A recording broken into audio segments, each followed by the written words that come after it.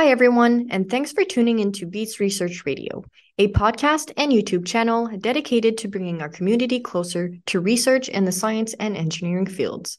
My name is Sabrina Grégoire, a student from the TMM program at U Ottawa, and I'll be your host on today's special podcast episode for the Science Communication TMM 4950 course. Today, we are honored to be joined by Dr. John Bell, a member of the Center for Cancer Therapeutics at the Ottawa Hospital Cancer Centre, a senior scientist at the Ottawa Hospital Research Institute, and a professor of medicine at the University of Ottawa.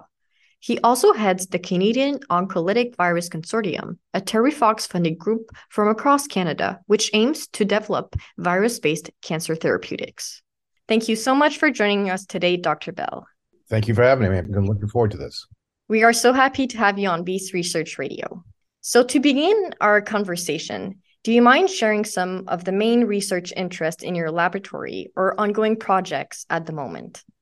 Sure, happy to. So cancer, as you know, is a huge problem in Canada and across the world. It not only impacts people, in terms of the patients who suffer and their families, but what's maybe not well known is it's about $26 billion a year cost to the Canadian economy. So it's a huge impact sociologically and financially. So, I've been very interested and committed to trying to find new therapies for cancer for many years. And when I took a step back and said, what's happening in cancer treatment now? What are the issues? What can we do to improve it? I'm sure if I said to you, I know somebody who's going through chemotherapy, for instance, in your mind, you could picture what that would look like. Someone may have lost all their hair. They look like they are not well. They're losing weight, for instance, and they're really suffering from the treatment. And the reason for that is because the kinds of conventional therapies we use, like chemotherapy and radiotherapy, they do attack the cancer, but unfortunately, they also attack your normal tissues. So that's why someone loses their hair. That's why, for instance, they get sores in their mouth during therapy, or they can't digest food very well, because not only is the chemotherapy attacking the tumor, but it's attacking their normal tissues.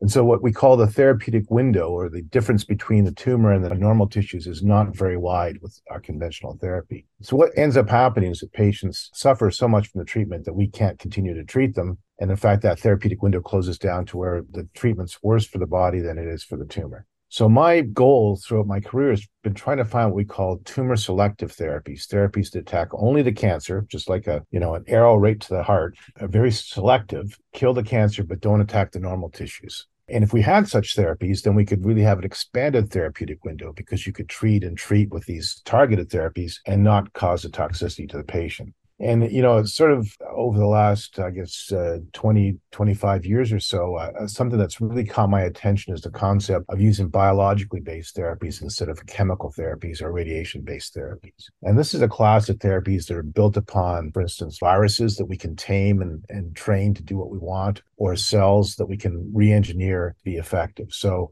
one example that we spent a lot of time developing over the years is the creation of novel viruses that are able to infect cancer cells, but not normal cells.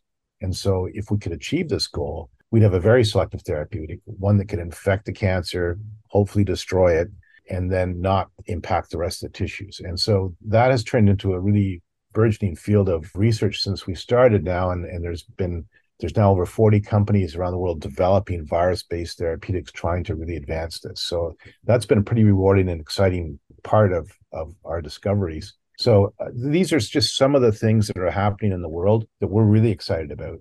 And I think they're a new way of thinking about treating cancer, aside from the old, people say chemotherapy is like trying to poison, radiotherapy is like trying to burn. We're just trying to use something that makes more sense for the body and will allow the patient, in a sense, to cure themselves if we can actually figure out a way to get their immune systems activated. Really interesting. So if I understood correctly, your laboratory focuses on cancer-killing viruses, better known as oncolytic viruses. These viruses are known to infect and kill cancer cells, as you said, while leaving healthy cells unharmed. Would you mind explaining how these viruses can differentiate between the two? Yeah, that's a great question. And it's one I often get, because people think that perhaps the virus recognizes the cell surface in some way and attacks it, but that's not actually how they work. So what we discovered over 20 years ago now is that when you take a normal cell and it evolves to become a cancer cell, it does so by acquiring a variety of mutations. So as you know, a cancer cell is genetically very similar to normal cells, but has a lot of acquired mutations which allow it to escape growth control and so on. So some of those genes that control the ability of the cell to control its growth, control whether it lives or dies, the controls whether the cell is viewed by the immune system or not. So cancer cells try to become stealth. They get rid of some of their genes so they can hide from the immune system. These same programs that normal cells use to keep themselves under control, they also use to help them fight virus infections. Because when a normal cell gets infected, it wants the virus infection to stop because it wants to protect the body. It's very altruistic. And so if necessary, that normal cell will commit suicide, or it'll stop its growth, or it'll call on the immune system and say, come over here and kill me.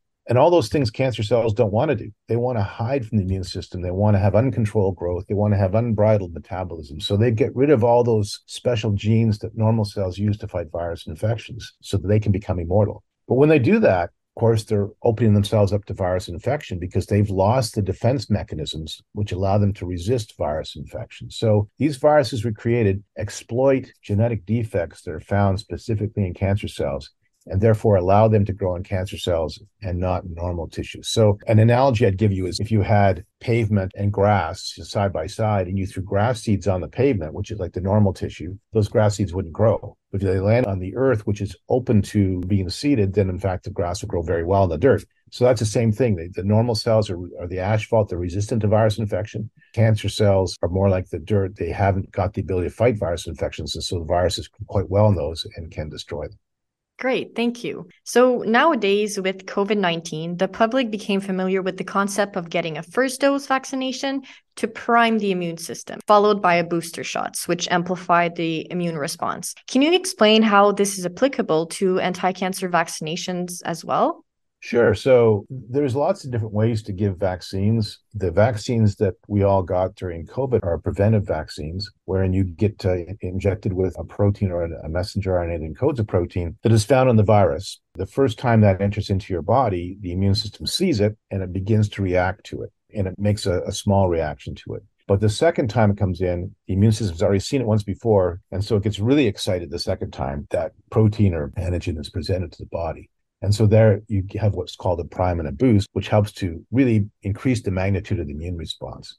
In cancer, it's a little bit different. It's harder to get immune responses against the cancer because it's already working hard to be stealth and hide from the immune system.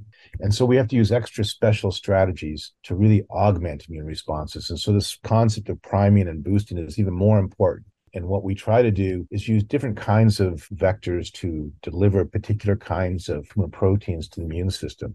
And we do it in a way that's called heterologous priming and boosting. And what it means is that we present to the immune system tumor antigens in the context of a particular vector. Could be a virus, could be a messenger RNA, could be any number of things. And that's the prime. And it has both the vectors, antigens in it, and the tumor cell antigens. When we boost now, we use a different vector. So the immune system is just seeing that for the first time, of the same tumor antigens. So the tumor antigens have been there twice, and so they're primed and boosted, so they increase the immune response. But the vectors are different each time, and so the immune response to them is just a low level of response. So using tricks like this, adding in other antibodies which augment immunity, these are all things we do to try to really ramp up the immune response against the tumor and hopefully have therapeutic benefit, because it's a lot harder to get a therapeutic vaccination versus a preventive vaccination. So in case of a therapeutic vaccination, the tumor's already there. In the case of a preventive vaccination like you had in COVID, you haven't been infected yet, and so you set up an immune response ahead of time. So these are just some of the challenges that we face, but there's a lot of new strategies to find ways to make this more effective. Great. So our immune system recognizes substances called antigen to initiate an immune response if warranted. The previous method was to engineer oncolytic viruses to encode the desired antigen. So tell us the story of how your team of researchers came up with the novel idea to co-administer antigenic peptides with oncolytic viruses instead. Yeah, it was really based upon a lot of work by our group and other groups around the world. And we recognized this concept of, as I mentioned, of the heterologous prime boost could be a really, really interesting way to increase immune responses against antigens which are hard to immunize against, like tumor antigens. And the other innovation we made actually was we gave the initial treatment directly in the tumor by direct needle injection or into the muscle by direct injection. That was the prime. And then the boost we gave intravenously. And the reason we did that is because we wanted the virus to go everywhere, attack all the cancers in the body, no matter where they were. What we discovered when we did that was that the prime boost was 10 to 100 times more effective when we gave the second virus intravenously. And it then led us down a path where we understood now that when that virus is intravenously delivered, it finds places in the spleen that are not normally accessed by antigens. And it's able to really crank up the immune response substantially. So it really was a lot of different experiments over many years, looking at way to deliver viruses, how to encode antigens virus, and following our noses, as it were, to sort of try to find the best path forward. And we ultimately came upon, as you described, a system where we would use two different viruses that were vaccine vectors or oncolytic viruses in the series, both encoding the same antigens to give us this heterologous prime boost, but also adding in this wrinkle of giving vaccination intravenously.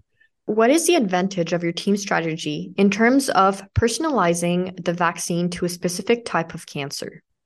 So that's another great question, Sabrina. And I'll tell you that what you said is absolutely true, is that everyone's cancer is different. And so it's really hard to find an antigen that works for all of us. And that's because cancer really is a disease of your own genetic information. So it's not something you can catch. It's a disease that happens within your body. Tumor cells are very similar to your normal cells in many respects. And that's one of the challenges. But we do know, as I mentioned earlier on, that as cancers evolve, they acquire mutations to allow them to have uncontrolled growth and avoid apoptosis and so on. And so they generate what we call new antigens because those mutations create new proteins that have not been seen by our immune system before. But each person's cancer, whether they have two people with lung cancer, two people with breast cancer, it doesn't matter. Those cancers can still be different because their genetic information is different in the first place. So these so-called, we call them neoepitopes or brand new epitopes or brand new antigens that appear in cancers are quite unique to the cancer. So by using an oncolytic virus approach, for instance, and there's other strategies we do using immune cells, we can actually have the virus infect the cancer. As it destroys it, it releases some of these neoepitopes, these new antigens that are tumor specific, and reveals them to the immune system. And so in that way, even though we use the same virus for all the people, the immunization is personalized because it's the rupture of that particular cancer cell and that's exposure to that person's immune system. So it is a personalized therapy, even though it's the same virus for everybody. So it's a really sort of a unique twist on this, in that it's creating a situation where basically it's awakening the immune system to recognize the cancer as foreign, and then there's a personalized immune response against that particular cancer. Great. So one of the most exciting aspects of your research, while there's many things really interesting, it's that it has the potential for clinical translation and commercialization. Could you please explain how these oncolytic viruses could be administered?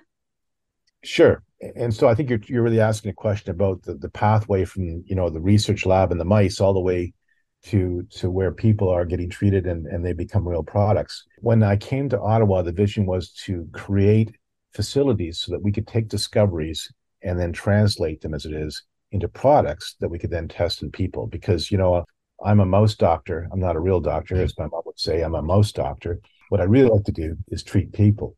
We have in our lab here at the Ottawa Hospital Research Institute a facility that allows us to manufacture products to put into people. And this facility allows us to manufacture new viruses we create. And once we've manufactured them, then once we go through Health Canada, once we do all the testing and prove that they're safe, we then can open a trial and potentially treat people downstairs in a clinic just below my lab or at other clinics around the world and see if these viruses work. So this system has been really good for us, for my research program. And over the years, we put, I don't know how many, a half a dozen viruses into the clinic and test them. And we made products that have been tested in, Asia, Europe, Australia, US, and Canada. So we've been able to really broaden our reach around the world and test these in various kinds of people and various kinds of indications. Great. So that's all the questions I wanted to ask you. Thank you so much for joining us today. Your research is really interesting. On behalf of our director, Dr. Emilio Alarcon, and the whole Beats Research Radio team, we thank you all for tuning in. Beats Radio is supported by the University of Ottawa Heart Institute, the Beats Laboratory, and the Department of Biochemistry, Microbiology, and Immunology at the University of Ottawa. Don't forget to follow our Twitter, Instagram, and YouTube platforms to stay in the loop of our latest uploads. Wishing everyone good health. See you all next week.